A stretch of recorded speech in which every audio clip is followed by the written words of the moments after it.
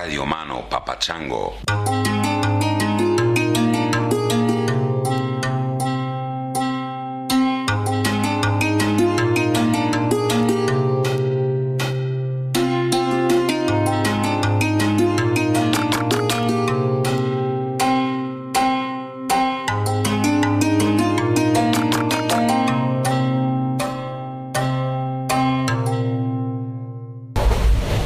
G'day Chris, this is Michael speaking.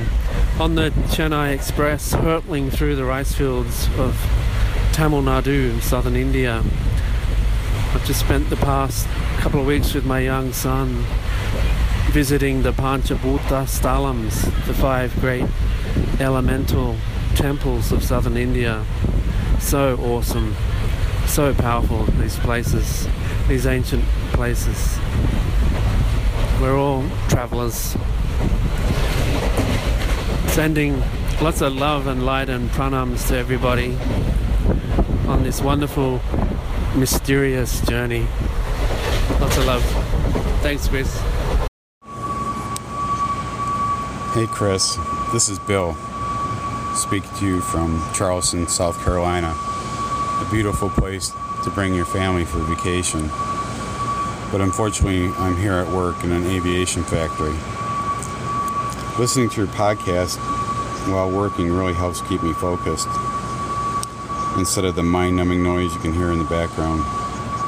So please keep doing what you're doing and help me live outside of my head through your experiences, as I am being held captive by a company that pays you 5 decimal places to the right of the decimal point and makes you pee in a cup every time you make a mistake. Hi, my name is Julie Muir and I'm a marriage celebrant. I'm originally from Dublin, Ireland, but I'm now living in Newcastle, Australia.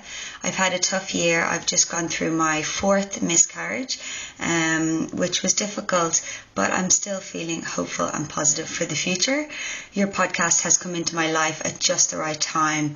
It is a time for reflection and growth and change in my life, and your podcast is feeding my soul in ways that are difficult to verbalize. So thank you very much. Hey kids, welcome to another edition of Tangentially Speaking from Bali. I'm broadcasting from Ubud in Bali, the cultural capital of this beautiful island. This episode is a conversation I had with my buddy Tony Paratat a couple of months ago. I held on to it to have the release correspond to the release of his latest book, which is a swashbuckling adventure story called Cuba Libre, or as Americans say it, Cuba Libre, it's a historical account of the Cuban Revolution. But it's unlike anything else I've ever read. It's really good. He went to Cuba, spent a lot of time going through the archives in, I don't know if it's the National Library or museums or where he found this stuff, but he found papers that included love letters from Fidel to his wife, I think she was. I think they married at some point during the revolution. Lots of stuff about Che Guevara, letters of his, journals, lots of juicy, interesting, very personal details about these characters, and who were at the center of one of the great stories of history. I mean, they started, I think it was 8 people, 10 people, something like that. They had a bunch of guys on a boat from Mexico. They washed up. I remember this whole thing about how they navigated wrong, or they got caught in a storm or something. They washed up in the wrong place. They had to trudge through all these swamps just to get to like dry land. They were trudging for days. They lost all their supplies. They didn't have any fresh water. This is the beginning, the very humble beginning of one of the greatest political revolutions the world has ever seen. So if you have any interest at all in Cuba or politics or history, or you don't have any interest in any of those things and you just dig a good story that also happens to be true, I really recommend that you pick this up. And if you do it right away, it'll help Tony. It'll boost his sales, maybe get him on a bestseller list or pump up his Amazon numbers or whatever. I personally would also appreciate that because Tony is a very close friend of mine. I've known Tony for pushing 30 years now, probably. And I wouldn't recommend the book just because I love the guy, but it's a beautiful convergence when someone I really love has created something really fantastic, and I can recommend it to you with my total heart and mind and everything else I've got. So Cuba Libre, Tony Perotet. It's on Amazon. It's in bookstores. Wherever you buy books, buy that fucker, please. All right. And Tony, of course, pays me nothing for that. I'm still sort of ditzing around a little bit with the advertising model. I'm going to do it at least with my buddy Shane, who has a company called Mudwater. Hasn't officially started yet. I think we're going to start it with a podcast with Shane. I almost said with Shane, and but that'll be down the road, and we're talking to some other potential sponsors as well. But for now, this podcast remains commercial free. I do talk about things that I love, though. So here's one for you. I think I've mentioned it before. Philips Norelco One Blade. It's like $30, and I will never shave again unless they stop making these things or whatever. If something happens that, worldwide economic collapse, in which case I'll probably just grow a fucking stringy, grungy beard. But until that happens, I'm going to use this One Blade thing. It's great. It's like a clipper, like the kind of clipper that the barber has, but it's totally waterproof. You can use it in the shower or not in the shower. You can use it with lotion or with foam or just dry. It's amazing. And it like trims the hair right down to the skin, but it doesn't scrape the skin. So I love this fucking thing. Philips Norelco One Blade. They pay me nothing. I'm just passing it along because it's a cool thing, and I love you folks. And I've given away 4 or 5 of them to close friends. If I could afford it and I knew you, I'd give away 100,000 of them to you. So, but I can't. So I'll just tell you about them. What else? The other thing I'll tell you is I don't normally wear underwear. TMI, I know, but I'm a commando from way back when. But when you're traveling in the tropics, it's good to have some sort of underwear sometimes. So a buddy of mine who travels all the time, maybe a year ago, out of the blue, he's like, "Hey dude, you should check out this Ex Officio underwear. It's really good. I travel with it. I got 3 pairs. That's all I have. That you wash them in the sink in your hotel room by morning. They're dry and they're really well made and all that." I'm like, dude, I don't even wear underwear. I don't give a shit. And I don't know what happened. Somewhere I saw some some website with Ex Officio underwear on sale. And I looked and it's expensive. It's like, I don't know, $40 or something for 1 pair of underwear. And they were half off or something. So I ordered a couple pair. And then when I was packing for this trip to Bali, I saw them sitting there. I hadn't worn them probably ever. I threw them in my bag, and I've been wearing them every day since then. They're fantastic. They're fucking fantastic. I don't even know what they're made of. It's not cotton, though. It's some sort of a mesh stuff. And I've been using them as swimsuit and underwear, and he's right. You throw them over a chair, and by morning, they're totally dry. They're great. So if you're traveling and you have balls, you might want to think about Ex Officio underwear. Again, not paid. This is just totally free advertising. I don't even know if Ex Officio makes anything other than underwear. Maybe it's a whole thing. Maybe they make cars and blimps, dirigibles, or whatever that word is. But at least the underwear is good. I can't speak to anything else. The men's underwear, that's what I like. Ex Officio. All right, that's enough yammering on about that bullshit. What else can I tell you? Bali is fantastic. I'm in a place called Ubud, which is the cultural capital of Bali.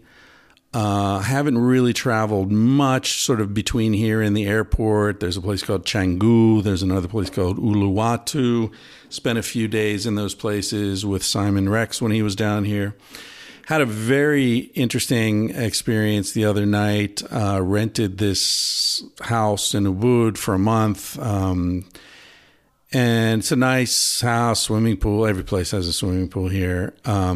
It's $50 a night. It's 2 bedrooms, beautiful woodwork, swimming pool, kitchen, 2 bathrooms. The fucking bathtubs, I don't know if we'll ever use them, but the bathtubs are like you could park a small car in this bathtub.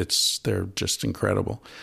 Anyway, there's a TV, and there were like 10 DVDs on the table and DVD player. And I looked, and they're like all movies you've never heard of. There's one Coen Brother movie in there, mixed in with a bunch of stuff I'd never heard of. Anyway, there was one of the movies, I forget what it's called now, but it's, again, never heard of it. Like King of the Avenue, maybe it was called. I think that's it, King of the Avenue, starring Ving Rhames and a guy named Simon Rex. Simon fucking Rex in some weird, I don't know if it's a detective movie. I still haven't watched it. I wrote to Simon, who just left 5 days ago or something. I've been hanging with him so far for like 2 weeks on Bali. And I was like, dude, I sent him a picture. He's like, oh, worst movie I've ever been in. And that's saying something. So anyway, that was an interesting convergence, synchronicity kind of thing. Speaking of synchronicity, there's a very, very, very outside chance that I may get Sting on this podcast. I interviewed a guy named Bruce Carpenter about a week ago here on Bali. Bruce is an art historian, an anthropologist, who's lived in Bali for 25 years or so. And we did the interview in his office, which is full of the most extraordinary art, just beautiful pieces, masks and sculptures and weavings, and just everything is just so beautiful. And he's a very knowledgeable guy. I think this will probably be the next, I might do a Roma, but it'll be coming out in the next week or two. And anyway, at one point, I don't know, I made some joke about Sting and Tantra or yoga or something like that. And he said, well, Sting's actually a really nice guy. He and his wife spend a lot of time here in Bali. And I said, really? Well, I think Sting read Sex at Dawn, because there's this photo of him in Rolling Stone holding Sex at Dawn. And I don't know if it was posed or if he actually was reading the book. And he said, well, let me talk to Sting, because, he's a really cool guy. And your podcast is the kind of thing he might be interested in doing. He doesn't like doing major media things, but he likes just hanging out and talking with interesting people. And if he read your book and you guys have common interests, he might be into that. So anyway, someone has reached out to Sting, a mutual friend, on my behalf, and maybe I'll be having an intimate chat with Sting at some point, which I would very much enjoy. Not because he's famous. And the fame, you guys have probably heard me talk about this before, especially like the Peter Gabriel situation I got in. Love Peter Gabriel, but I fucked that up by being too cool for school. Fame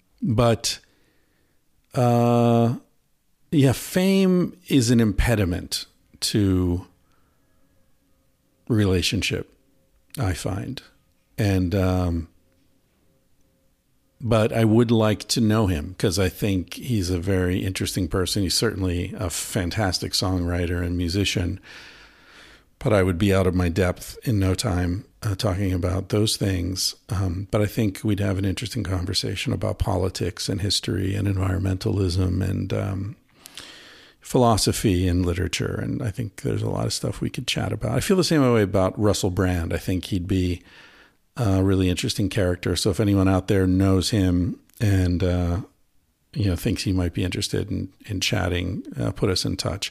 I don't reach out to people like that because I find that reaching out to them by way of their people it's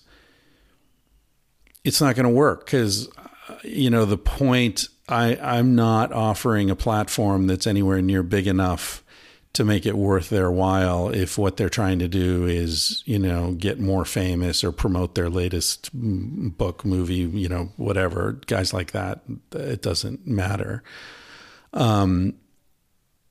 But if I come at them through a friend where it's like, hey, this is a good conversation. Like, for example, the guy in Boulder, whose name I can't remember, Aaron Ralston, who's the guy who had his arm caught between the rock and the cliff face. And, the story, 127 hours and all that. Like, a mutual friend reached out to him, and what he did was he went back and listened to a few episodes of this podcast, and he just liked the quality of the conversation. So he didn't need to do it. In fact, his manager told him not to do it.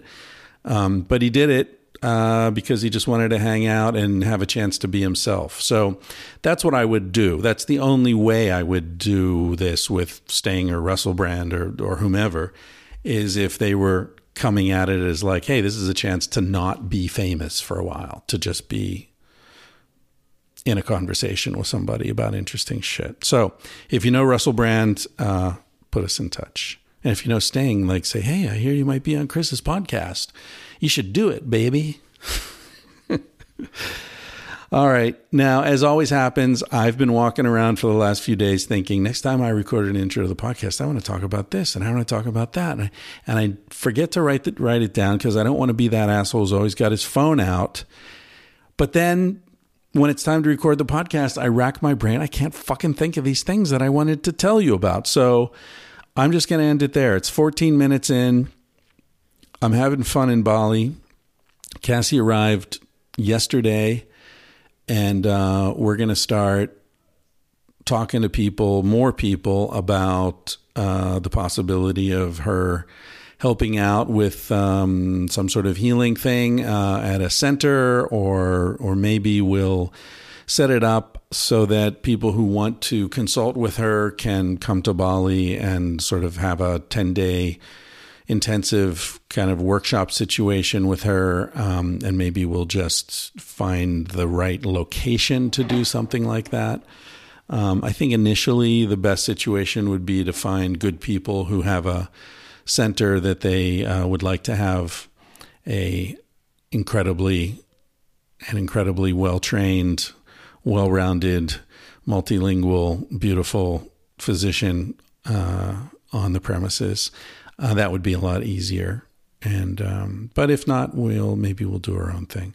So if you're thinking that maybe you would like to work with Casilda, whether your situation is whatever it is, she's amazing. We're setting up a webpage. It'll be up in the next week or two. It'll be very simple. It'll basically just be a little bit about her background and a contact form. So if you're listening to this podcast and you've been thinking that you want to talk with her, you want to maybe try to find a way to spend some time with her and have her look into your situation, you can send an email.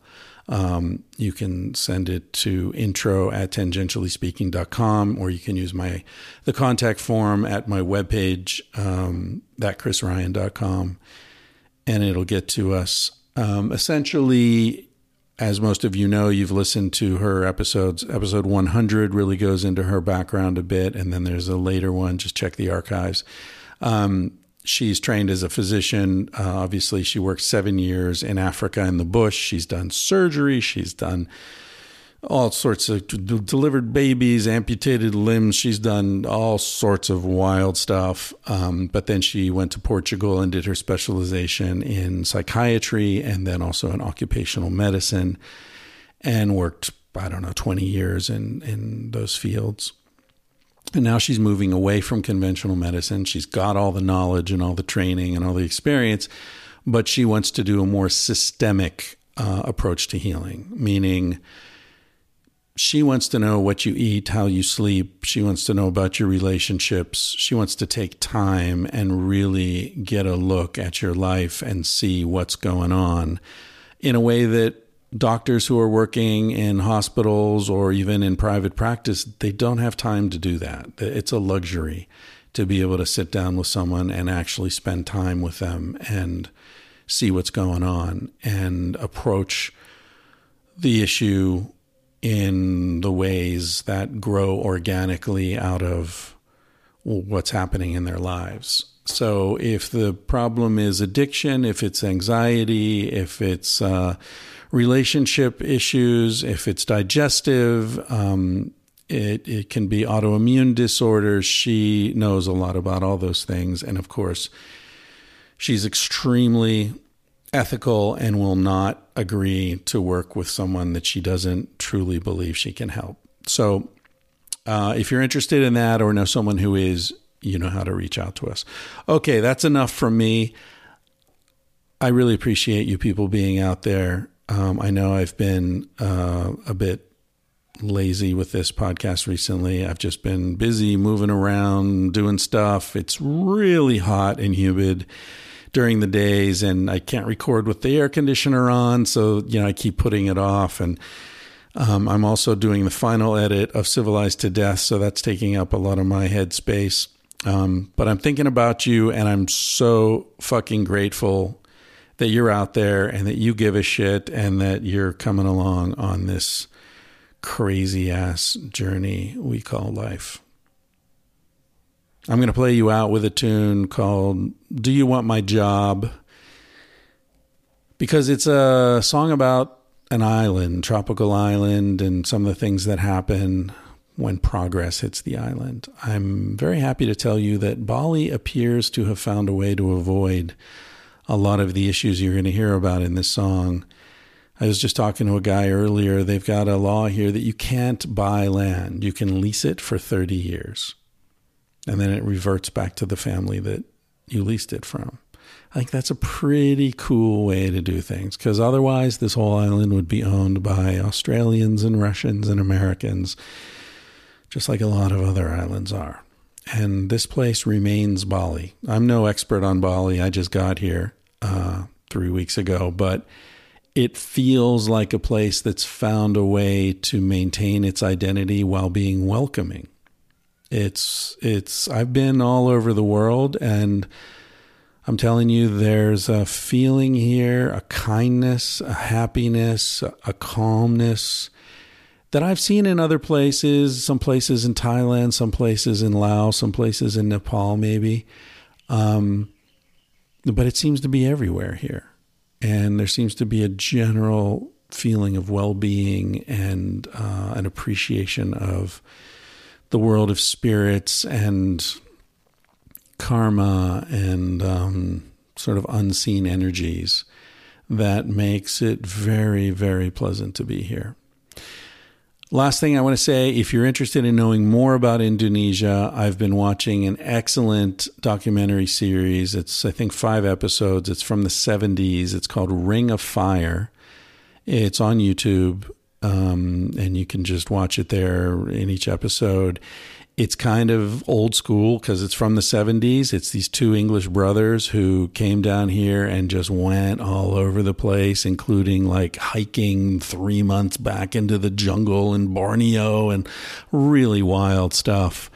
Lorne and Lawrence, they're these 2 brothers, one of whom has died. The other is still here, and there's a possibility I'm going to get him on the podcast too. I'm talking to people who know him to see if that's a possibility. So stay tuned, and thanks for listening. I'm going to shut the fuck up and play Do You Want My Job?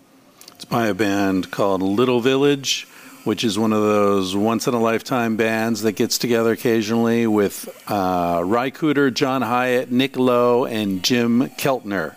Little Village, y'all.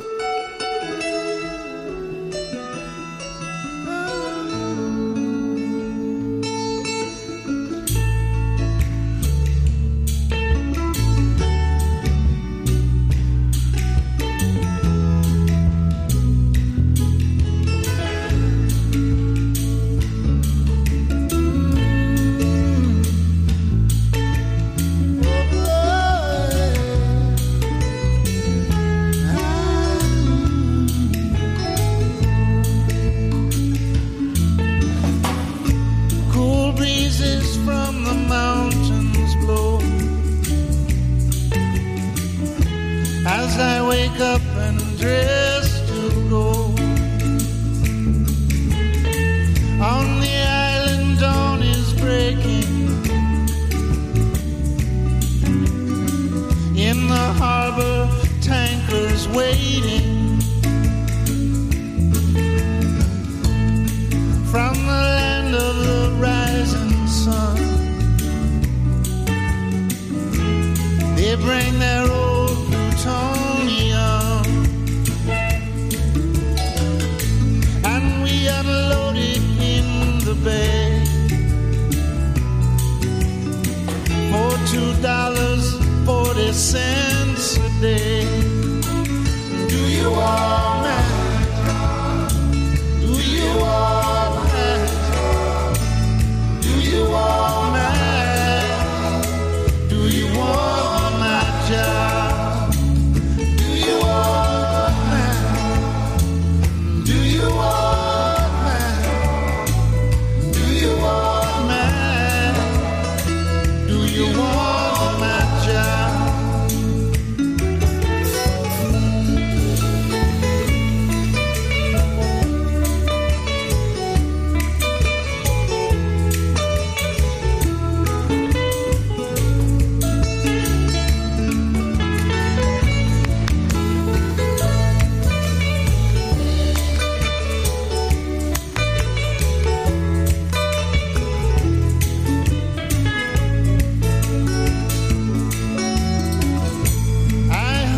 Stuff, I take the cash, so my kids can wear Adidas. And if you live here home, you know we don't have no places to go. I remember when the air was sweet, brought home the fish to eat.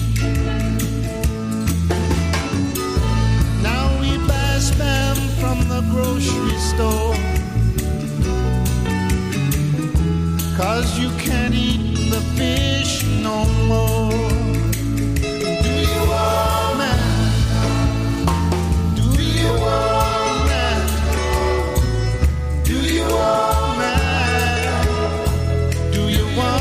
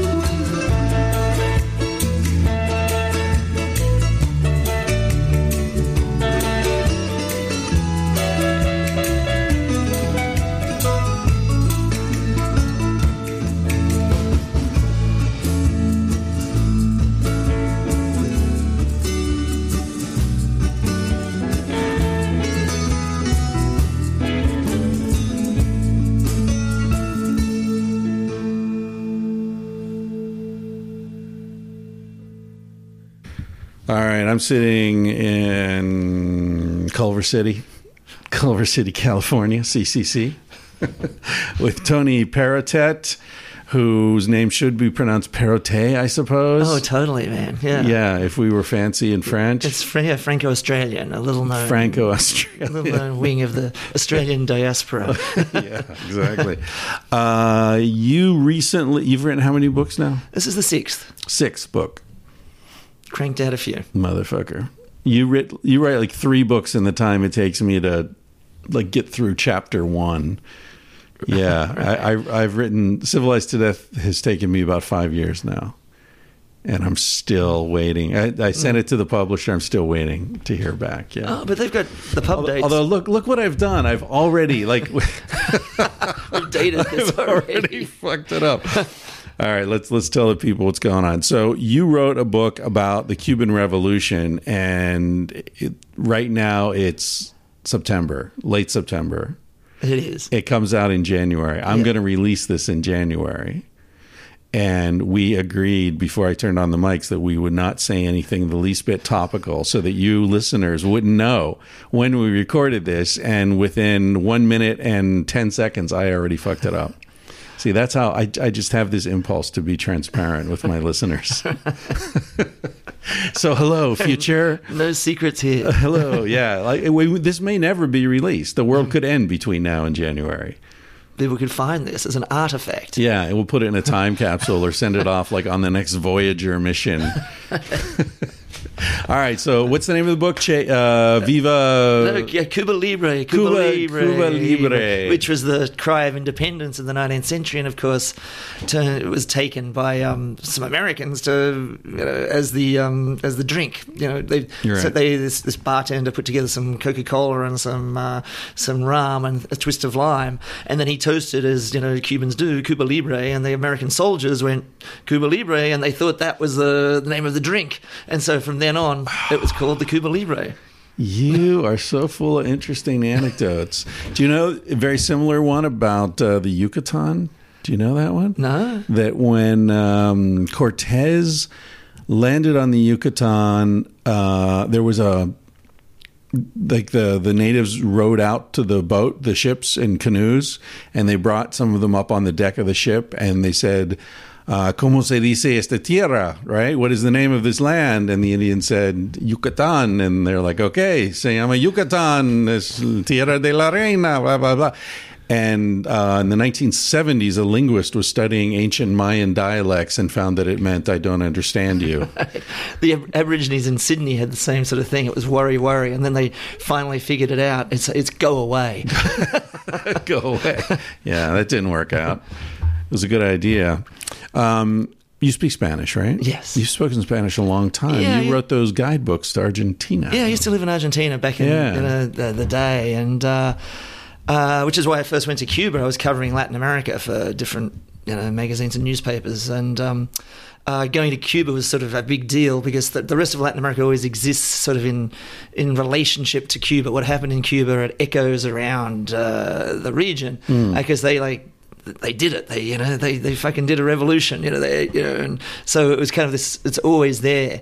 But I went. It was '96, so it was kind of the nadir of their fortunes. It was after the Russians cut off the sugars, the money supply and everything, wouldn't buy their sugar. So they were basically, they had been supported for decades, and suddenly they're broke.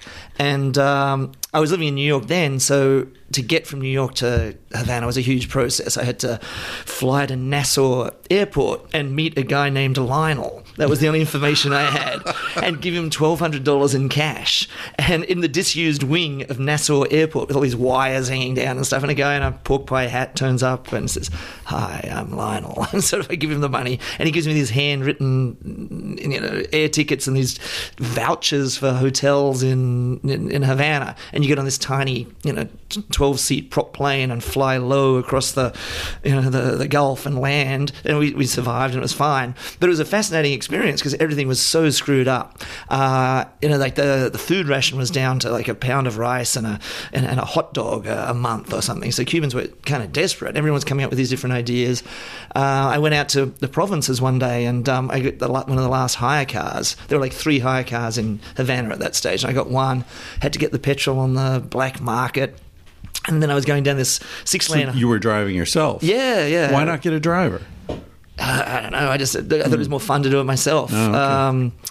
And there was no private enterprise. There was no actual means of hiring someone to do that. Right. So I was like driving down this highway, and it was like 6 lanes, and mine was the only car, going down for like 150 miles. And then along the way, people would sort of be coming out and hailing me down because there were no buses either because there's no petrol. Right. So, and I'd squeeze in like 8 people into this little Toyota and drive them around and talk to them about what was going on. And some woman's mother was sick in the hospital in the nearest town, someone else. And it was kind of like this extraordinary experience of like just meeting people, and everyone was like just wanted to talk about what was going on because they were living quite a middle-class lifestyle, really, in material terms. And then suddenly it was like turning off a tap, and they're like, suddenly everyone's got to come up with new plans.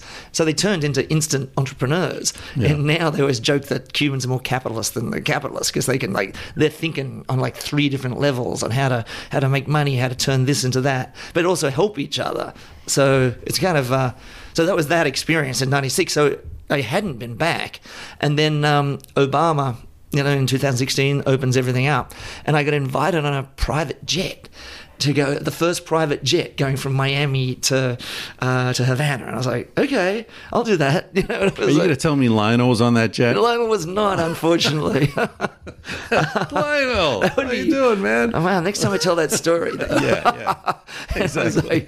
And so you're going there, and then suddenly there's all this optimism, and everything's great, and everything's opening up. And, Raul did all these reforms in 2011 after Fidel stepped down. So there's a sense that things were going to, that change was in the air, and the Rolling Stones was there, Obama visits. It's kind of like this amazing moment. So it was then that I actually was a friend who's a specialist in Cuba.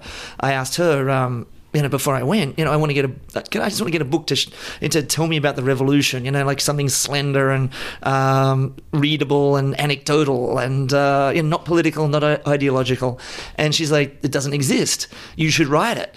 And I'm like, what? It just seemed inconceivable, And then I went down for like 3 or 4 days on this first trip, and I sort of got my brain about it a little bit, got caught up in the excitement.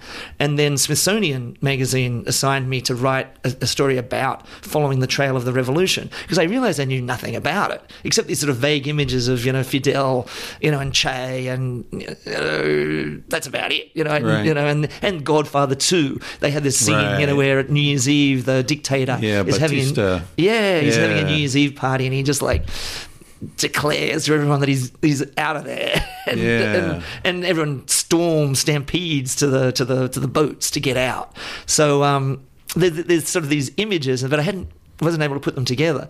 So Smithsonian, it's a great, more power to them. They paid me to go up to the Sierra Maestra, where Fidel's HQ is still preserved. So you go up there and you hike up into the mountains, and here's sort of the huts that he built in, with Celia, his lover at the time, who was really organised and a great designer. She got it all together to have this sort of hidden place, and it was right up the highest, weirdest, most difficult place to get to, where you're virtually on hands and knees crawling up.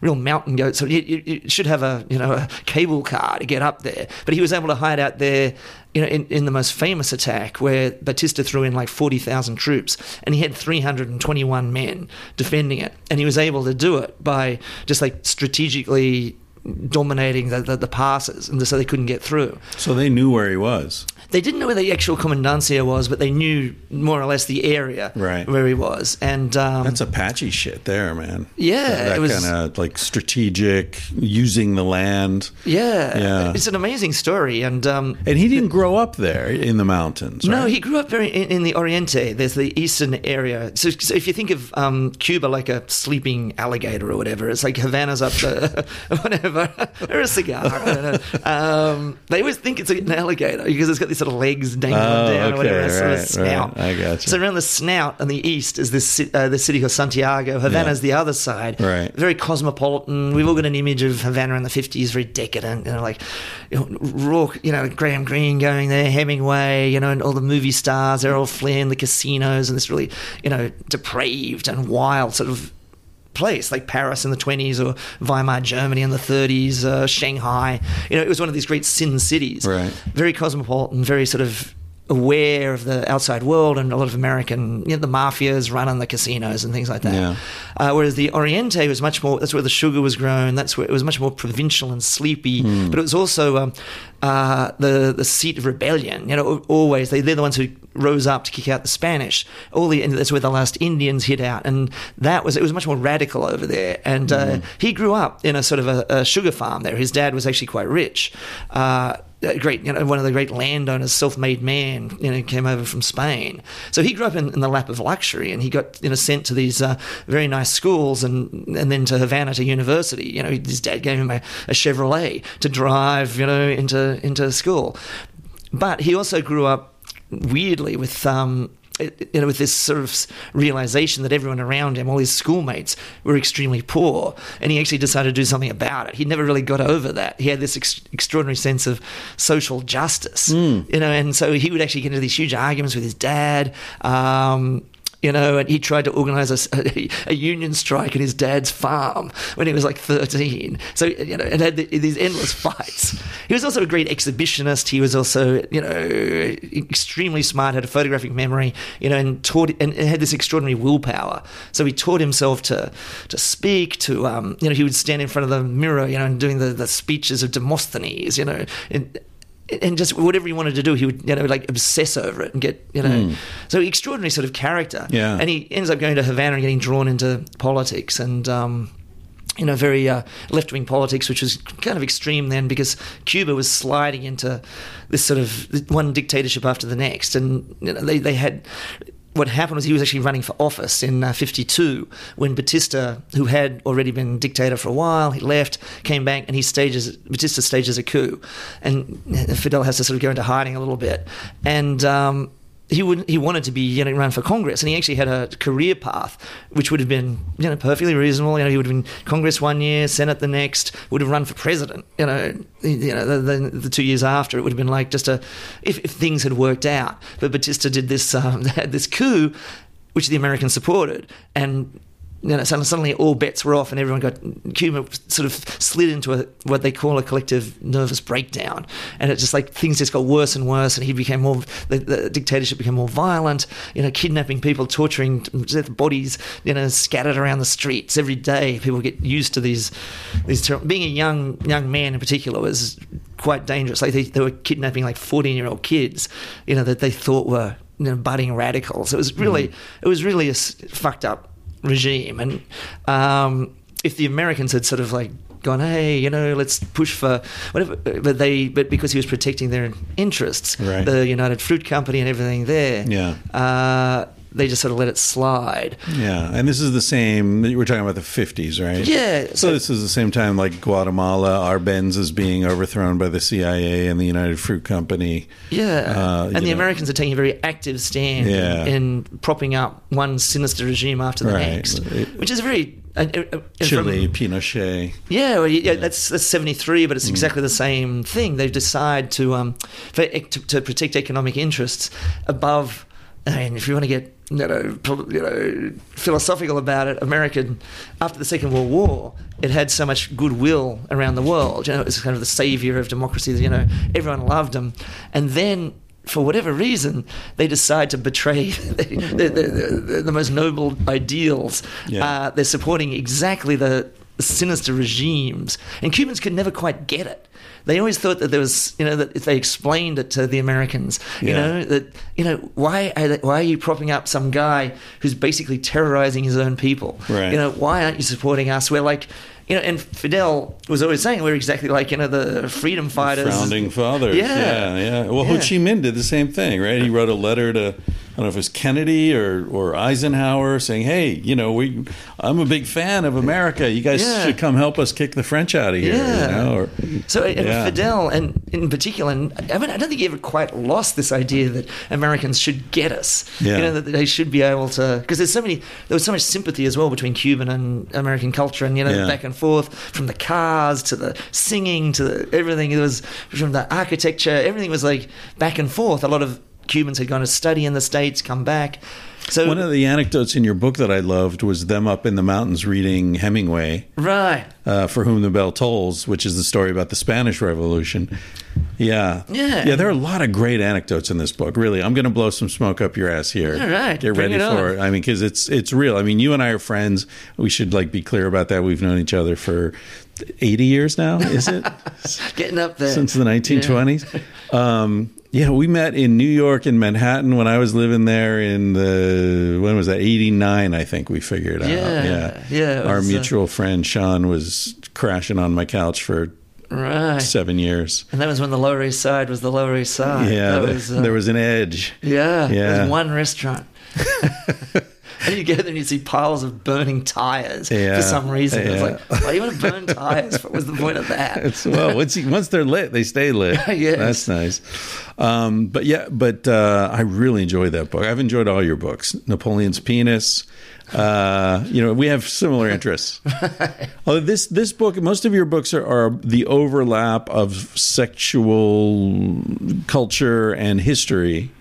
It seems like is that Naked Olympics.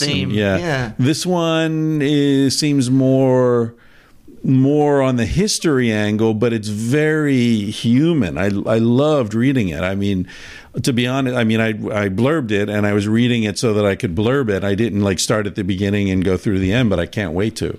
I think it's the same approach that I have to all of history. Really, it's like, what's the human side of it? What's the Fidel and Che's love lives, for example, are fascinating, and so you can really get a different view of them if you know what his girlfriend was organizing his smuggling explosives under her skirt. Jesus Christ! They had special petticoats made called La Engañadora, which is there was a Cuban hit song about a girl who pads her bra, called the trickster. The trickster, and so she's like, it was all. That's what they used to call that, because the Cuban army, the soldiers. To begin with, the women were able to manipulate the macho culture. Right. You're not going to get some girl and look up her skirt. They're not going to fondle the bra or whatever, or even look in the purse. Especially if the wealthier Cuban girls were able to chew the soldiers out. It's terrifying. Because they're low class. So they were able to manipulate that, which was kind of. Then that sort of fell apart, and then the intelligence forces towards the end were kidnapping and executing girls, which they wouldn't have done earlier on. So some of Che and Fidel would choose their couriers. They'd be women that they thought they could get by, and then two of them got caught in Havana, towards the end of the revolution, and they were tortured to death in this really miserable way. And so no one ever found out until after what had actually happened. Yeah. Another anecdote, referring to an earlier point you made about Fidel's background, that really stuck with me was when they decided to burn the sugar fields. Because the taxation from the sugar, was it sugar or tobacco? Sugar fields, particularly, was propping up the government, and a lot of people came to him and said, "You can't do that; it's our only source of income." And he burned his own family's fields first. Right. Now that's that's committed. Yeah, and he was. There was an American reporter there, and he was like, this is like the Boston Tea Party. It's like it's not. It's economic sabotage. We're doing it, for the larger cause. But he actually changed his mind a few months after that, and he decided that what we'll do is we'll tax the sugar. We'll get the sugar companies to pay us, and the American ones, and everyone just started to pay him. And so just towards the end, for the time frame, it sort of starts in December '56 when they land in this disastrous boat excursion from Mexico. From Mexico. How many are they? There's 82 of them. 82. When the beginnings of the Cuban Revolution, there are 82 dudes. Oh yeah, but it gets even worse because they crash land in completely the wrong spot in this swamp, and so they're clawing their way through the swamp. They lose all their stuff. Some of them have got no boots or whatever. So they parade off trying to get to the Sierra Maestra, and they get surrounded by the army, and they're ambushed. Many of them are killed. They were running in different directions and in 25 different groups, and many are just caught and executed on the spot. Others, get lost, and a couple make it back to Havana, which is 500 miles on foot. and 12 of them make it finally to the Sierra Maestra, and they regather. The low point is when this ambush occurs. Fidel jumps into the bushes, into the sugarcane fields, and covers himself up with leaves. He's like hiding under a pile of leaves while the soldiers are traipsing all around him. So he's like, as far as he knows, everyone's been wiped out except for himself. And then later, after dark, he sees 2 other guys there, and he sort of whistles for them to come over. So he's the head of an army of 3, he says, and he's sitting there, and they wait in the sugarcane field for 5 days without food or water, drinking, trying to gather dew or drinking the sugarcane stuff and chewing sugarcane. And then they finally decide it's safe to trudge off. And then they walk the 30 miles up into the mountains, and then different people turn up. Che Guevara being one of them. He's the doctor on the trip, and he managed to survive. He got shot in the neck, and he thought he was going to die. And he was just standing there until some guy grabbed him and said, "It's just a flesh wound, get out of here." And it's so he runs off into the bushes. So there's 12 of them get together. Raul, his brother's another one. And these are figures who weren't that important in Mexico, but because they're the only ones that are left, they get elevated suddenly in this So Che wasn't his lieutenant in Mexico. He came on as the medic, and he's the only one who. They had this intellectual connection. Right. He was the only one who could beat Fidel at chess. He was the only one. He was upper class as well, right? Yeah. From a family. Yeah, from a sort of a faded upper middle class family in Rosario, and then living in Buenos Aires. Right. Yeah, so very well educated. How did he get involved in the Cuban Revolution? Well, he's the motorcycle diaries. He takes these trips around. Now it's part of popular mythology. He's there. He goes to the Amazon, and he becomes very committed to left-wing causes, and he reads Marx, and he's much more of a lefty than Fidel. Fidel's much more is sort of an opportunist. He's he just wants get rid of Batista, and then we'll see what happens. So Che, he travels all the way up South America. He ends up in Guatemala, where he marries this Peruvian activist, and he's working as basically a doctor for free for the poor, and he works as a photographer for Argentine press. But he's increasingly radicalized, and he's in Guatemala when the coup occurs in 1954, and he's like many people who were there, and many Latin Americans were just blown away by that. And strangely enough, it wasn't reported in the United States. But no one here really was aware of it. If you look at the New York Times, even it's kind of it's only later that this sort of information comes out. But for the people who were there, even though there's an American journalist who was there, Robert Tabor, who was amazed to see these planes flying over with American markings on them. Getting rid of a democratically elected government, and propping up this total arsehole. It's just what's his name? Bernays was involved in that. You know about him? Edward Bernays? He was he's known now as sort of the father of modern advertising. In the 1920s, he invented things like the focus group to test out ideas, and he was behind all these famous advertising campaigns, and he also worked with the CIA, and one of his gigs was the Guatemalan coup. He invented bacon and eggs for breakfast. Right? What a man. Yeah, not fruit. Is there a sauce Bernays? You know who his uncle was? Sigmund fucking Freud. All right. Yeah, it's all very sinister, man. Very sinister. Breakfast Freud. Yeah, he did, what was the other one? Aluminum. There was a product from aluminum processing that fluoride. Yeah, he got the fluoride put into the water supply all over America as a way to sell this byproduct of aluminum manufacture. The aluminum, Alcoa and the aluminum people hired him to do that. And in the Guatemalan thing, you might be able to correct me on this, but my understanding is that they didn't really have that many troops surrounding the palace. They had speakers blasting the sound of tanks and helicopters, and they scared Arbenz into fleeing using fake sounds. Well, I mean, real sounds, but sounds right. that replicated, like, oh my God, they're surrounding me with tanks.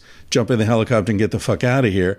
And there were no tanks. There were speakers pretending they were tanks. Gee whiz. There you go. Yeah. Now that somebody listening to this is Googling it right now or Snopesing it and like, Chris, you're full of shit, man. Well, I believe there certainly were some troops somewhere. There were some, United Fruit Company certainly had some mercenaries. Yeah, and the U.S. Air Force, in there and the whole bit. Yeah. And it's sort of forgotten now.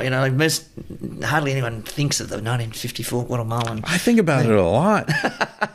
Wake up at night and if I can sleep, and the Shah of Iran, it's just classic American foreign policy stupidity, which, as you say, people who live in America don't know about it, but you talk to anybody in Latin America and it's like, that's the difference between, the innocence of the native born and the people outside who see the way things really work. Right. Or even as growing up in Australia, you're much more aware of it. It's like America's, it's just so self-defeating. I think that's the thing that's kind of, if there's any larger lesson from the revolution is, the last thing that America could have imagined is that there would be Russian missiles being, put in Cuba, a year later. After, can anything have gone more wrong?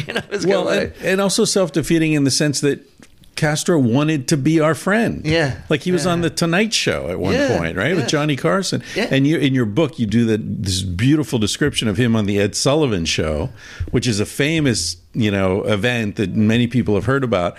But what I love about your writing is you just go a little deeper and find that other detail.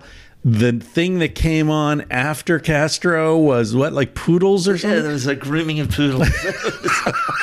And now, thank you, Mr. Castro. And now for our next act. Yeah. The funny thing is now is that Americans loved Fidel. He wanted to be our friend. And that's what Ed Sullivan says. We want you to be our friend. Yeah. And it's like we love Cuba. This guy's got a great future. Yeah. And it's like everyone. Yeah. I mean, it's such a heroic story. I mean, it was just as if he was a founding father that had leaped. Already. Come out of the mountains and like. A few hundred people, guys defeating an army of 40,000. It's like it's insane. Yeah. And it's such a romantic saga that Americans just were drawn to it. And the extraordinary goodwill lasted for about a year. Eisenhower, by the end of that year, had secretly approved plans to have Fidel, offed, but that was they hadn't made that public yet.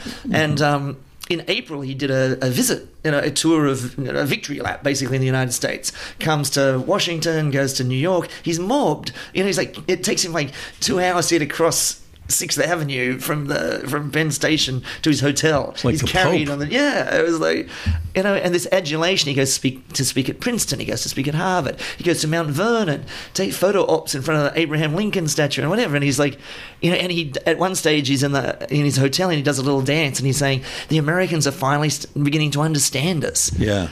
In fact, the Americans weren't actually listening, but because I mean, they had a vision. America had a vision of him, being he's a lawyer. He's a middle class kid. They expect him to shave off his beard, get out of his uniform, get into a three-piece suit. And in fact, Fidel hired a public relations firm for this trip, and the guy said, "Yeah, get in. We want only the middle class, guys who can speak economy, economical sense. Dress up, do whatever." And Fidel's like, "Nah, fuck it. No." He realized that the beard, the kepi, everything had an incredible power. In 1959, the 60s are already in a way starting. So all these, he tapped into some chord. Like students sort of, they broke down the barricades and mobbed him. When was the Beatles invasion? That was early 60s, right? Yeah, but 63 maybe. Something like that, yeah. So same after. Sort of, there's a frenzy. There's like a frenzied, I guess the baby boomers are just coming of age, right? There's this sort of adolescent. Well, there's a general frustration. I mean, Howl had just been published, in the Revolution. Yeah. There's this, On the Road is published in like 57 when the revolution's going on. So there's this incredible sense of dissatisfaction with the Cold War, conformity, the sort of the 50s. It's already sort of cracking, and like the Cuban Revolution taps into it beautifully, and with these simple images of like Fidel and Che smoking their cigars, the beards, the whole thing, whereas in Alabama, you'd be beaten up and thrown in jail if you've got a beard. It's kind of like or at least harassed. So they're kind of like hippie heroes in a way, at least visually. Yeah. So what was it that turned the American government against them, or was the American government always against them just because of the Marxist undertones? Well, there's a sort of a tragic element to the whole thing. There wasn't any. The CIA sent guys down to investigate, and Fidel wasn't a communist. He was very opportunistic, but the Cuban Communist Party was more like a rival in the early stages. Che was a communist, Raul was a communist, but most of them who joined up really just wanted to get rid of Batista. It was a very simple, pure, clean goal. Everyone could get behind it. The middle class was behind it. The sugar companies are giving like hundreds of thousands of dollars to Fidel at the end. And big business pays their taxes a year in advance to get the revolution. Because Batista stole all the money. So there's really very pure, elegant goal to get rid of Batista. And the American government was, recognized the Fidel's government within days, before the Russians do. Within days of him sort of doing this caravan and coming into Havana. But the American-Cuban relationship was kind of doomed by the fact that, in the Spanish-American War, America ran Cuba for like 3 years back in, and then when it left, it owned the railroads. The Americans owned the best land. They owned, all the telephone companies. They owned... like in Guatemala. They owned all everything. The infrastructure. Yeah. So... there was always going to be a crash course because Fidel's main thing was to give Cuba independence, which meant economic independence, which meant taking on these giant farms and these giant things. So it was always going to be... they were always kind of fucked because there was always going to be some sort of conflict. America could have managed it way better. It was uniquely they didn't offer an aid package to Cuba because they just didn't offer it, and the Cubans were too proud to ask. So that never happened. And then there's sort of a tit for tat started where Fidel, they was moving and he started an agrarian reform that was a genuine agrarian reform, which astonished the Americans. They just thought he was going to do some bullshit thing like every other Latin American leader, and then end up living in a nice house and doing whatever. But Fidel just stayed the course. And he did this. And, the agrarian reform it upset American interests. And after that, things just got worse. The Eisenhower government stopped the sugar imports. The Russians were sort of hanging around in the wings. They weren't that interested in the Cuban Revolution to begin with. It didn't follow their model. There was no urban sort of intelligent thing. So they were like, but then they're sort of hanging around and going, we'll buy you sugar. Sure, what do you want for it? And then, then they're there more, and they're sort of they just step in where the Americans pull out. Yeah. And then you need guns because it was pretty obvious that there's a military by 1960. There's very obvious that a military intervention is going to occur on some level. So by the Bay of Pigs, the Russians are there supplying the guns. Even there wasn't this sort of huge bond then. It was only after the Bay of Pigs that Fidel made this speech that I am and always have been a socialist, which was kind of the evidence is not there. He was a nationalist, a left of centre nationalist, but he was, open to all sorts of things. One guy said that I tried to convert him to communism, and Fidel said, I'd be a communist if I was Stalin, if I could be Stalin. Otherwise, I'm not interested. He just wanted power and sort of to be the most important figure. And once he got in power, it's very hard to imagine that he ever would have given it up, given his megalomaniac sort of tendencies that were already there. He was an extraordinary character, but he was, very obsessed with controlling things. Were they killing... I remember a Cuban friend of mine, I believe, I may be misremembering this, but a Cuban buddy of mine told me a story, I think, about his grandfather who... was like a pharmacist or something in a little village. And when the revolutionary guys came in and they said, hey, we're going to have a meeting tomorrow. We want all the, prominent people from all the prominent men to come to this meeting. We're going to explain the program and what's happening. And his grandfather didn't go. He was sick or something happened. He didn't go. And all the other guys who went were executed. Like the teacher, the doctor, that sounds more like China or... Yeah, or Cambodia. Yeah. No, there's some things that weren't great that happened after they won. But they weren't killing the intelligentsia. No, they didn't. You know, for a start, most of the intelligentsia were on the side of Fidel to begin with, so there wasn't that sort of thing. What happened was when they won, they started some trials of the Batista, because the military intelligence service there, like, they were bastards, you know, and everyone knew who they were and whatever. And they weren't the ones that weren't able to get out. They put some of them on trial. There were some show trials, which was a real faux pas or a sort of a public relations gaffe by Fidel. But there was this longing for some sort of vengeance. You know, Machado, an earlier dictator in the 30s, when he was deposed, like 1,000 people were killed and dragged through the streets in Havana. That didn't happen. It was very controlled, and they arrested a number of people. And then the trials went on, and the Americans were very upset by the show trials. They don't like that sort of stuff. So there's protests, and the Cubans couldn't get why the Americans were so upset, because the U.S. government had never protested one thing that Batista did. There's all this evidence of this, like rape, murder, torture, whatever. It's like, and the American ambassador never said a thing. And then suddenly they put these guys on trial with clear evidence that they were complete pricks. I mean, Raul was over in Santiago, and he was there for like a couple of weeks, and the mothers a delegation of mothers came over to his office and said, so when are you going to start the trials? When's it going to happen? And he said, like, wait, it'll happen. So he did get together like 80, known Batista guys and just, machine gun them in front of an open grave. And Fidel put the kibosh on that because he was just doing it, on his own bat. But there was this longing to get these guys, because they were just wandering around, and some of them changed their armbands and said, we're with the revolution now, and the Nazi regime or whatever. Right. So, and they always pointed out that after the liberation of France, there were like thousands of people, killed and whatever, and dragged into summary executions. Not so in Cuba. So they always felt frustrated that, we're going to do it. We're going to get these guys. And there'll be a mass rally of 1 million people holding up, the murderers must die. Like women of Cuba are against the murderers. We want vengeance for our sons. So that was another thing that was kind of a rift.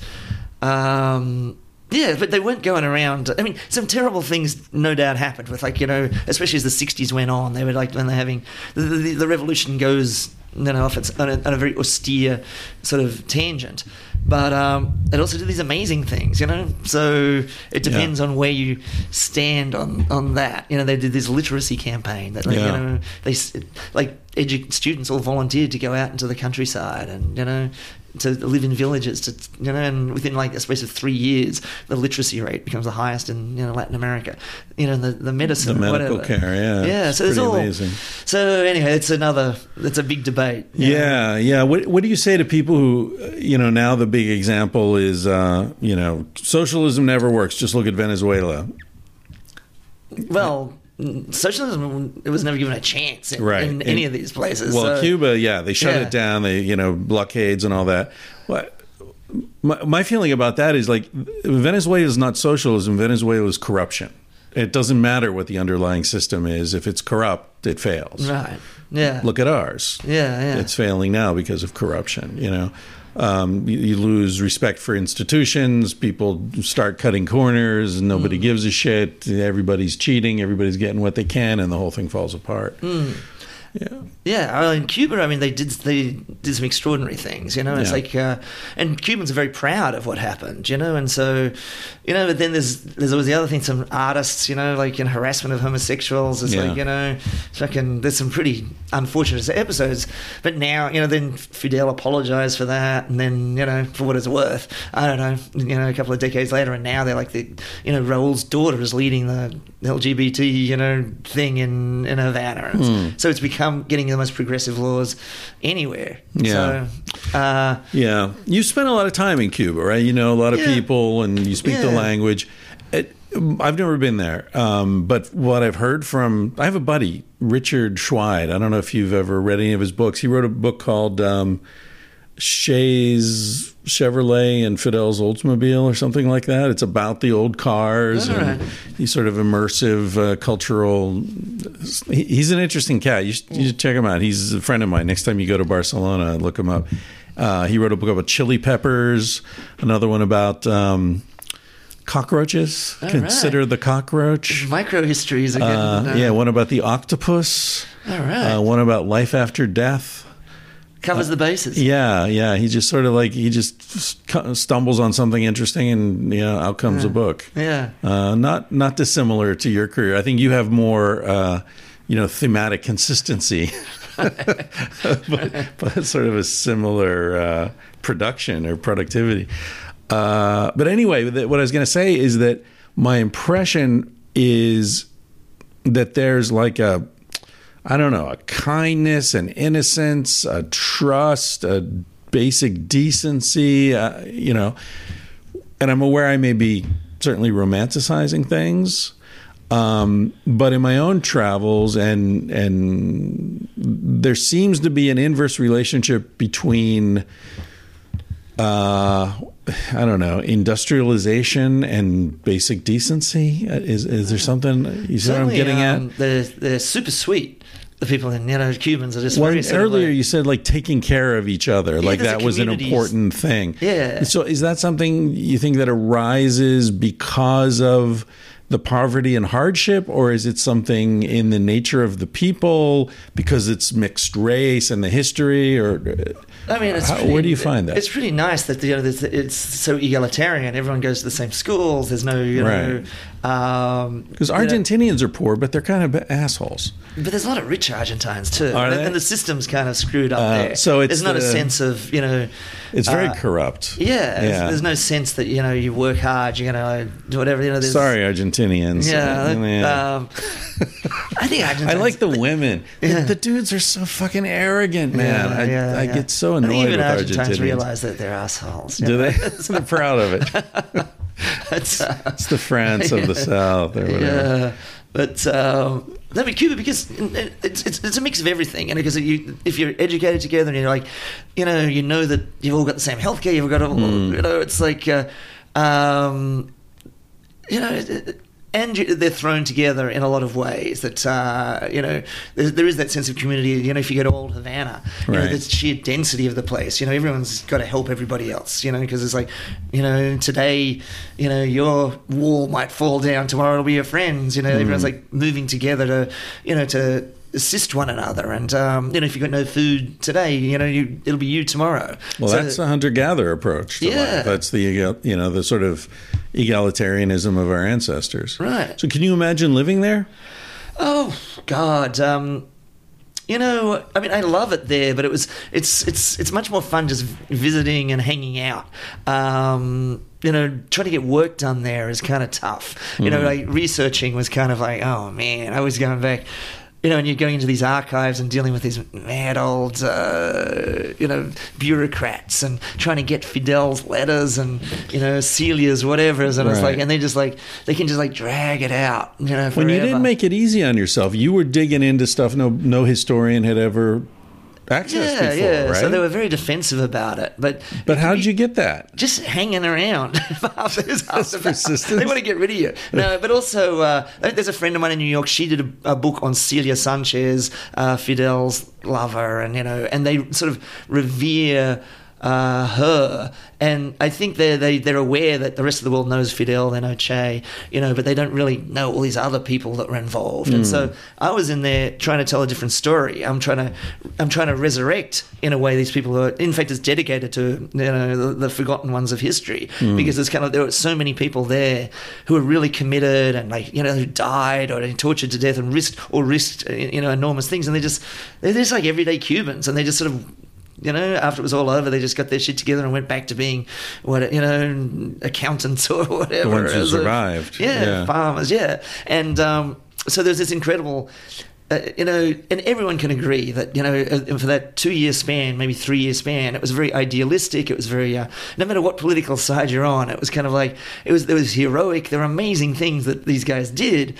And it's like, you're sort of in awe of it's like, you and me and a bunch of PhD students from Princeton or something, and the next door neighbor and your mum getting together and sort of how are we going to overthrow the government? What are we going to do? And starting from scratch and sort of like figuring it out, like teaching themselves, how to shoot guns and how to make bombs and how to smuggle bombs, like in Coca-Cola containers or whatever, and like Molotov cocktails and, all this sort of stuff. And they're just putting it together as they're going along. So it's kind of like a fascinating story of, the book in a certain way is like a how-to for revolutionaries. It's like how to get it together. How did they, get their messages around? How did they, communicate things?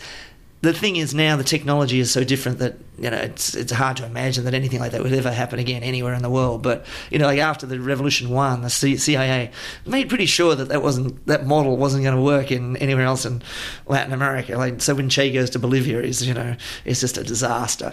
But just this idea that these people have, they're just everyday students and everyday, guys in the street getting it together and everyone sort of really working together. And at a certain point, no one wanted Batista around, and and once you get that sort of groundswell, one guy wrote a book about why guerrilla wars work. And there's still only like 1,000 guerrillas, and they didn't, and even Batista's generals are like, what are you giving up for? They don't even know. There's not one city that they control. They control a lot of the countryside in the east, but there's a sort of a collective sense of crisis. He calls it the conditions of collapse. It's kind of like there's no real logical reason, but the morale of the army was so low, they just sort of stopped fighting. They're just like, what's the point? I don't want to die for this guy, And so like they're sort of avoiding the guerrillas, and the guerrillas are sort of doing whatever they want at a certain point.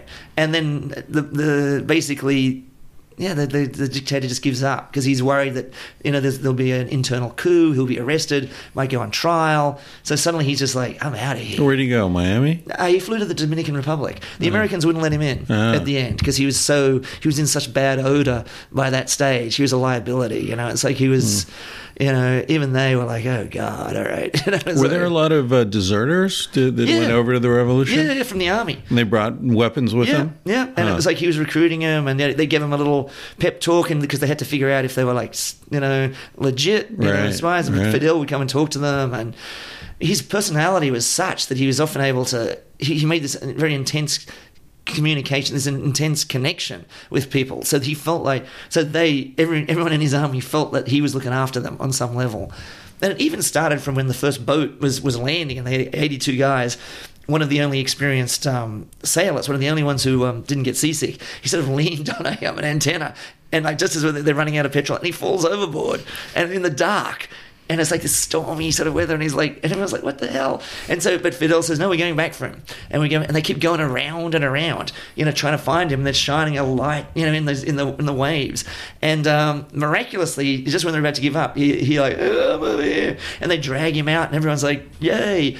But his big point was, he never gave up on anybody. Yeah. He, at the risk of destroying the whole project, he made sure everyone felt like that they were so important, and he would always ask them, how was dinner, what was the food like, and at the end of each day's march, when there was only like 20 or 30 of them up in the mountains, he'd go over the days, what had happened during the day and his plan for the next day, talk to everybody, and it was like this extraordinary energy that he had. He'd stop, campesinos, real leader, and discuss with them, what their lives were like, explain what they were doing. It was like he was kind of manic. His conversation was like you couldn't shut him up. That was the thing. He was garrulous to the point of like it was insanity almost. He was just like he was in solitary confinement at one stage, and then his brother got put in next to him, and then suddenly his brother's like, "Let me out of here! I can't listen to this anymore."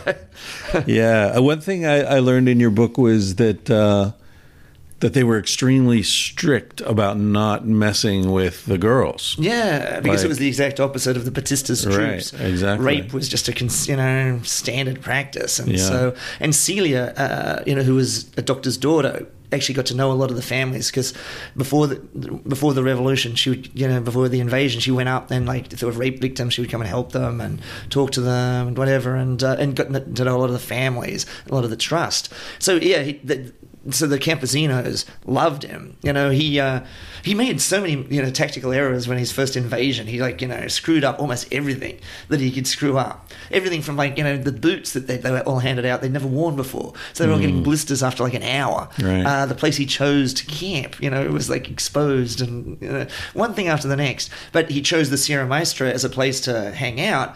And it was this inbuilt reserve of support. The campesinos were like refugees in their own country, and the rural guards, the army would just come in and beat them up, extort them, rape the daughters, burn things, so they hated them, and they were living completely off the grid, all these, and so it was the perfect place to just hide out. Yeah. And whenever the army would come in, the peasants would just turn up. A runner would turn up and say, "They're over there, they're over there." It's so the army could never quite find them. So the guerrillas were always finding them and suddenly appearing.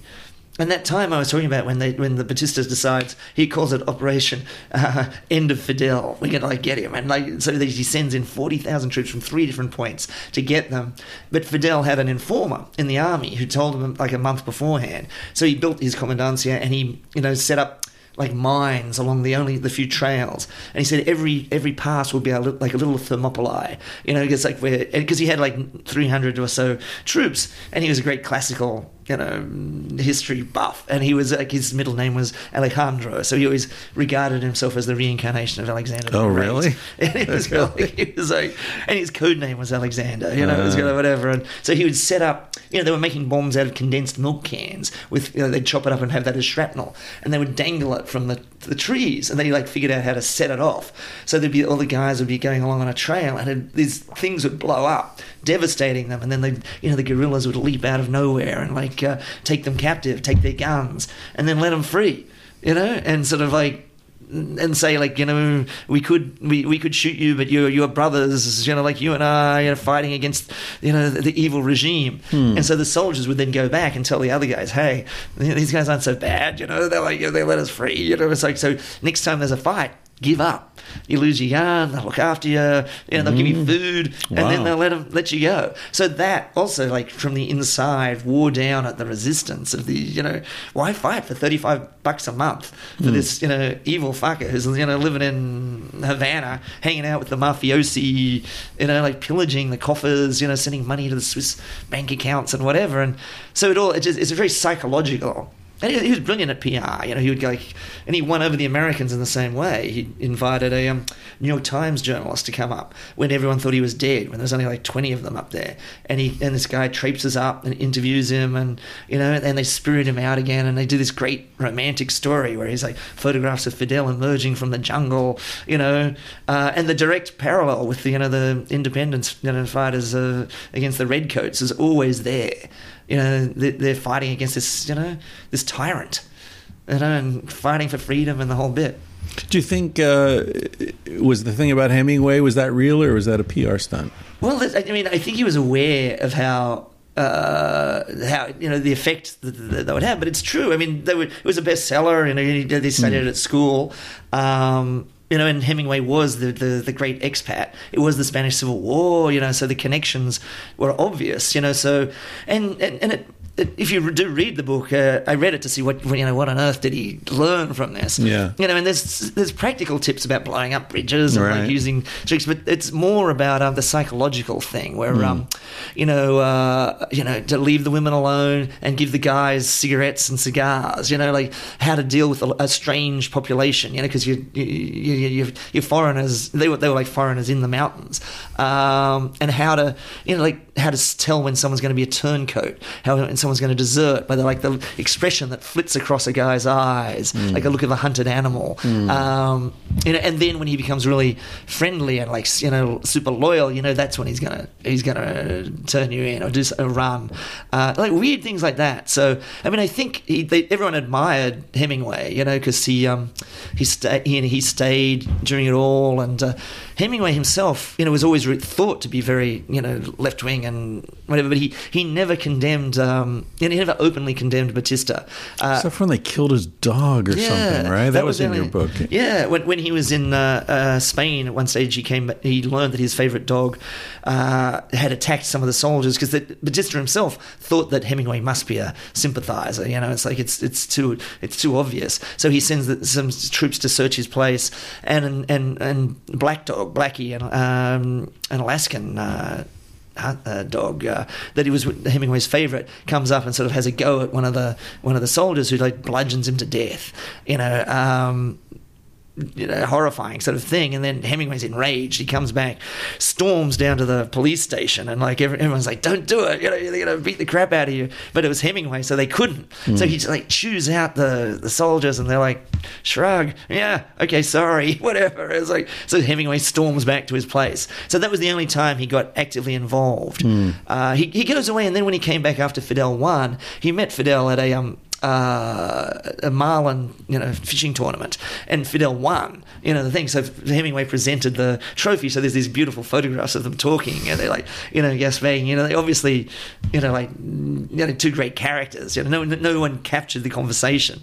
But did Hemingway speak Spanish? He must have. Yeah. I think he was. For Whom the Bell Tolls is written in this weird, like, Spanish English. Yeah. Like there's all this subjunctive. And they use because Spanish obviously has the difference between the formal and the informal address. Right. So he uses thou, which is weird medieval sort of thing. It doesn't quite work. Yeah, I found it stilted and weird. I read it when I was living in Spain, so I understood what he was getting at. But and did you know that this is a weird little and a total sideline that the Bell Tolls has the first sex scene where the expression "the earth moved" is used, where they have this sex scene in the middle of the jungle or whatever, up in the mountains, and he says, "The earth moved for me. Did it move for thee?" And it's like, so it's the first known use of that.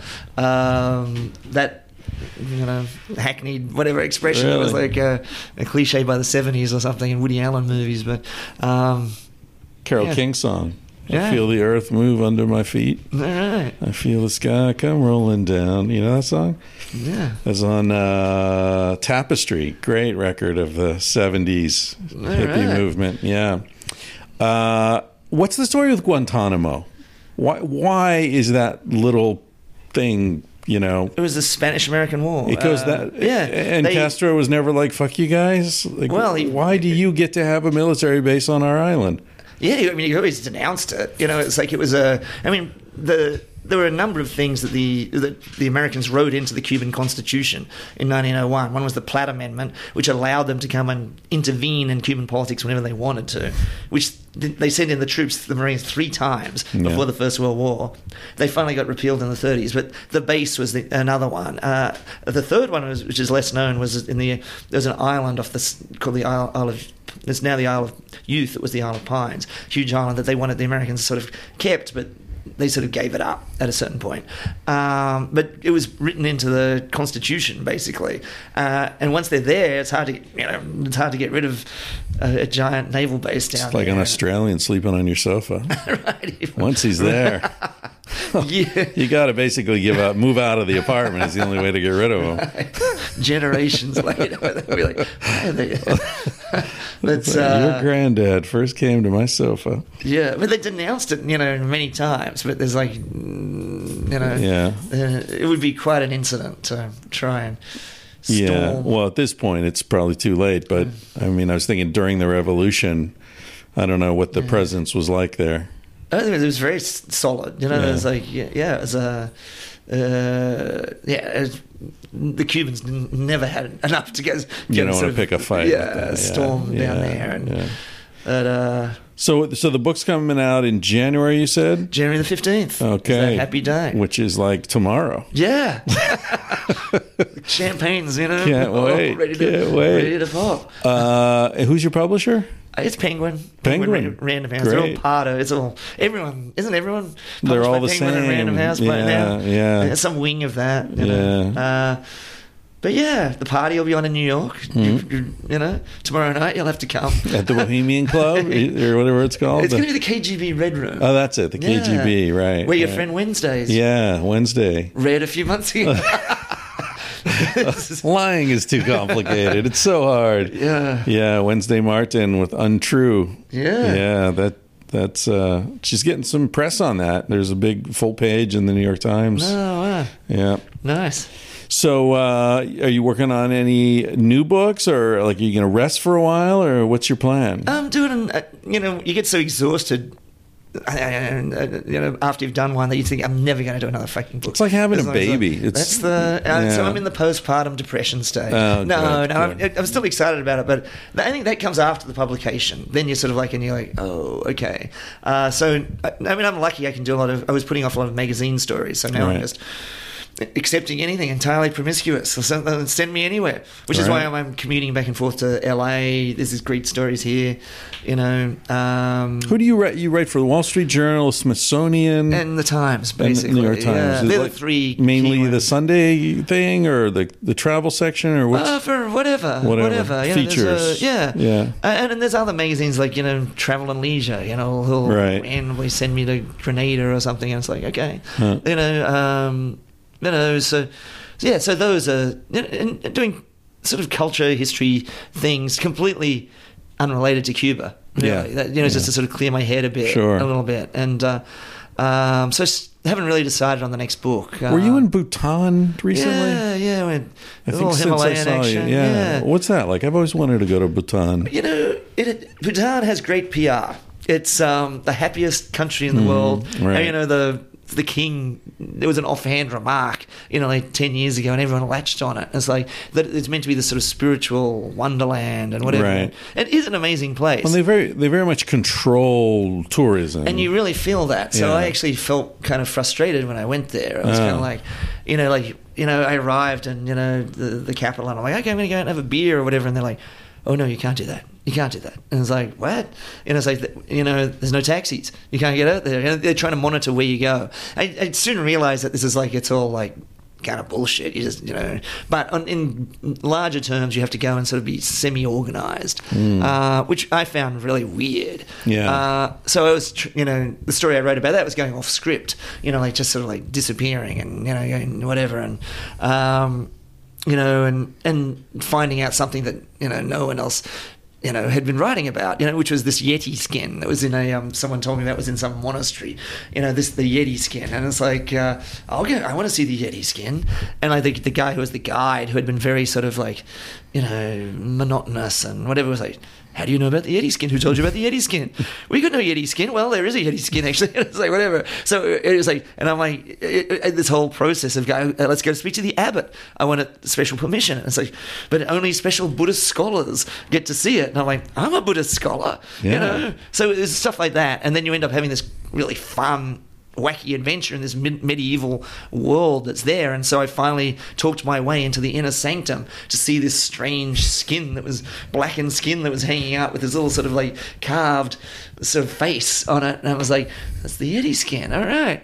But they had other things hanging up there too, like this giant fish with fangs, you know, and like something that looked like a saber-toothed tiger, but it's so dark you can't really figure it out. It's there. So it's actually kind of a magical experience. And you're like, and they were there talking about, oh yeah, you know, it was like in 1623 the Yeti was, you know, going around and, you know, it got a thorn in its foot, and then the villagers didn't know what to do, and then it died, and they found it and they brought it back as this sacred thing, and they've hung it there ever since, and they bring it out once a year, you know, but only the abbots and yeah, they're like having this conversation about the Yeti, and it's kind of a fascinating experience. But overall, for the price of what it costs to go to Bhutan, you know, it's kind of like, there's so many other parts of the Himalayas that are sort of like, you know, I don't know. It's most of you can't get into the real Himalayas when you feel like in Nepal you're surrounded by the peaks. They're always sort of hovering on the horizon, unless you make a major expedition to go out there. So it's kind of, you feel sometimes you're like in the Napa Valley or something. It's kind of like, it's all very green and very beautiful, but it doesn't have that sort of thing, with the one exception of the famous the famous monastery that's perched on a cliff that's in every photograph. Yeah. And that was pretty unforgettable. When if you go early, because if you've got 100 tourists, that's like so then it's like feels like Grand Central. But if you go early, you go there and hike up there. It's so beautiful, and you're winding up there, and you enter this monastery that how do they build it? Clinging to the side of this cliff, and it's the tiger's nest. And you go in there, and there's like you stagger into this one room, and there's a monk in robes just there, and it's just so bizarre. And you're like, man, okay, this is unforgettable. This is like incredible. But a lot of the rest of it, compared to Nepal, compared to even Yunnan in China, it's kind of like the spectacle of being there is kind of like. It's hard to. You go there expecting something different. I imagine Pakistan must be amazing. Yeah, have you been to Pakistan? I haven't. But it's kind of late, I guess, to go to Pakistan these days. In Afghanistan, it used to be fantastic. Apparently, I think our buddy Sean was in Pakistan. He went up to the Khyber Pass. If I'm not mistaken, he sent a friend a big chunk of hash from Pakistan. Smart move, buddy. No one would see that coming. Yeah, I remember that guy. And the officials called him into the post office and said, put the letter in front of him and said, "Do you accept this package?" No, is the right Sean answer. Doyle? He's like, nope. Never heard of him. Never heard of him. Yeah. So you're Australian originally. You've been living in the U.S. most of your adult life. If you had to live in a country not one of those two, what would be your choice? Well, my latest favorite is Mexico City. I would go to, I was just down there for a week, and it sort of blew me away. I went there 20 years ago, and it was kind of a dump. Yeah. But now I was there. It's really happening now, isn't it? Man, yeah, it's like Berlin or something. Yeah, or better than Berlin. Berlin's tiny. In Mexico City, you got this feeling of like, there's just so much going on, and you'll never find out, everything that's going on. And there's one neighborhood after the next. It has more museums per head of population than anywhere in the world. It's kind of like, and the food is amazing, and the architecture. And you're like, oh Jesus, there's this whole world. So, I mean, that's the new thing for me. Is the shiny new thing. It's like, oh wow, okay. I travel a lot in China, but I'd never really want to live in China, and it's just too often Chinese. Tangent. It's like Havana's. It's great, but it's so isolated. Still that you wouldn't necessarily. And it's depressed now. That's the thing that I was actually going to say. Since in the last time I went was in July, and since Trump. Denounced travel, whatever, and said that he's making new regulations. Complete bullshit. The regulations haven't changed at all, except in this one tiny thing. So last time I went, I still booked my flight on Kayak. I booked, based on Airbnb, and just flew down. The visa you get at the airport, it's just the same as before, but American travelers have been sort of scared off. So there was a real sense of, oh shit! The Cubans were like, and where is everybody? What's going on? They were opening up little, cocktail lounges and little bars, assuming that everything was going to go, keep rolling. Yeah. I mean, the sad thing was, the extra sad thing was that they weren't ready for this sudden influx. So a lot of people went down there like, the food sucks. This is like, I can't get a drink. It's pretty expensive, isn't it? It's expensive. Yeah. Yeah. It's no bargain. Yeah. So it's. Whereas Mexico is super cheap, just by comparison. Right. So I had been, and I guess part of the thing was I'd been spending a lot of time in Havana, and then you go to Mexico City, and it's like, oh fuck, wow, it's just like the colors, the light, everyone's so animated, everyone's the galleries, and it's like, oh man. Whereas Cuba was just like sliding slowly into, a lot of the young people are just leaving, they're giving up. Because now, if Americans aren't going, it's kind of like, it's and the ones that stay are like, it's always been fucked. It's like it was one thing, it's the next. There's a sort of a resignation that's kind of like, it's sad, and it's like, I mean, on the plus side for American travelers, you can go into these cocktail lounges and you can get a seat, whereas it used to be lines around the block. So and there's no, bros from New Jersey who are going down on like, party trips, that's nice to not have that. But for the the Cuban people, it's kind of a bummer. It's like, we had this, there was a whole sort of, trajectory that they had sort of dreamed for themselves, that maybe things are going to get better, maybe we're going to get out of this.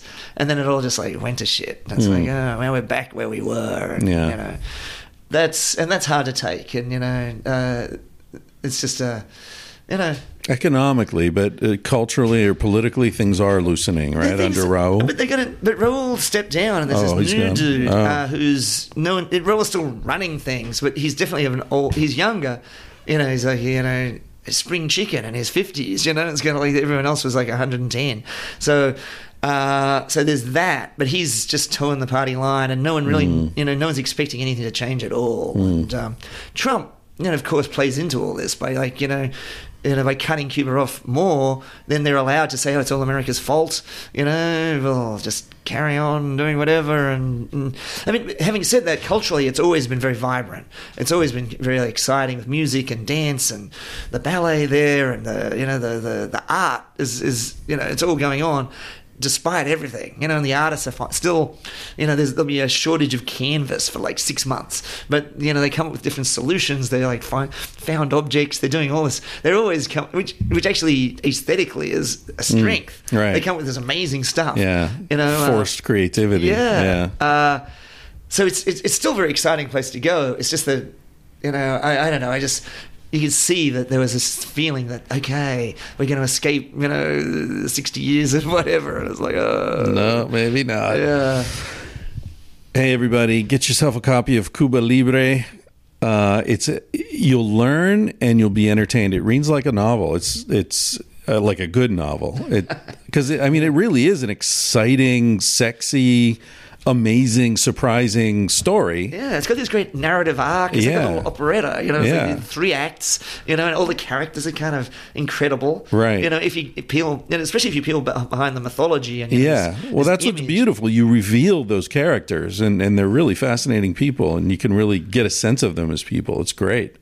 Really enjoyed it. Thank you. So I hope everybody will buy it. You'll see a huge spike in sales. Leap from 1,000 to 1,010. Yeah. All right. Thanks, Tony. All right, mate. See you later. Okay, Mom. Tell people what they can order from the garage. Okay. In our cottage garage, we have lots and lots of T-shirts. Sex at Dawn, Civilized to Death, Vanthropology, Tangentially Speaking, Paleo Modern, and Talking Out of My Ass. She didn't like saying that last one. Then we now have some new things added.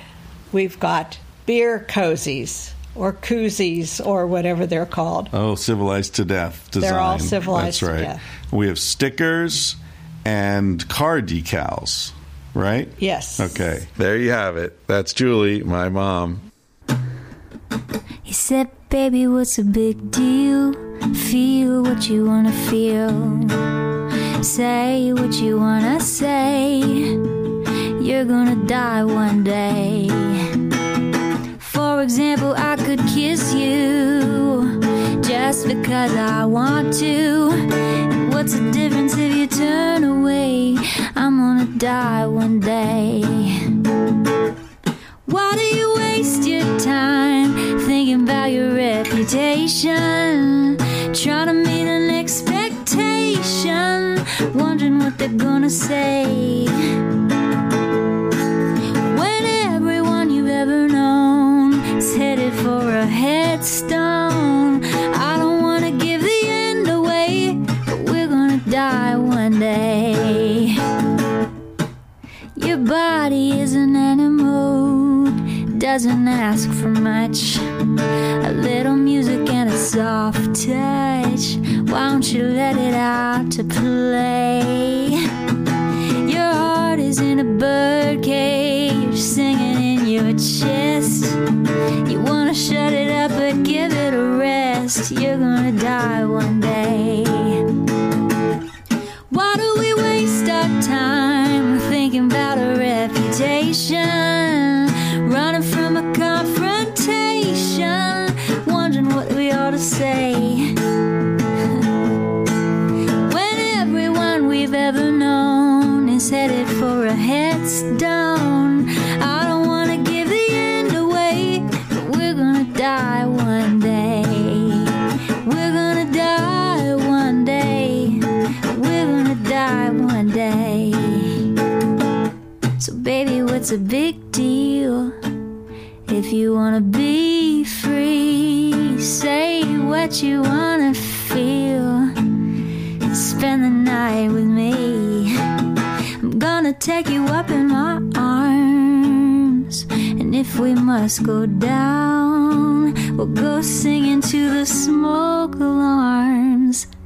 We'll dance into the ground.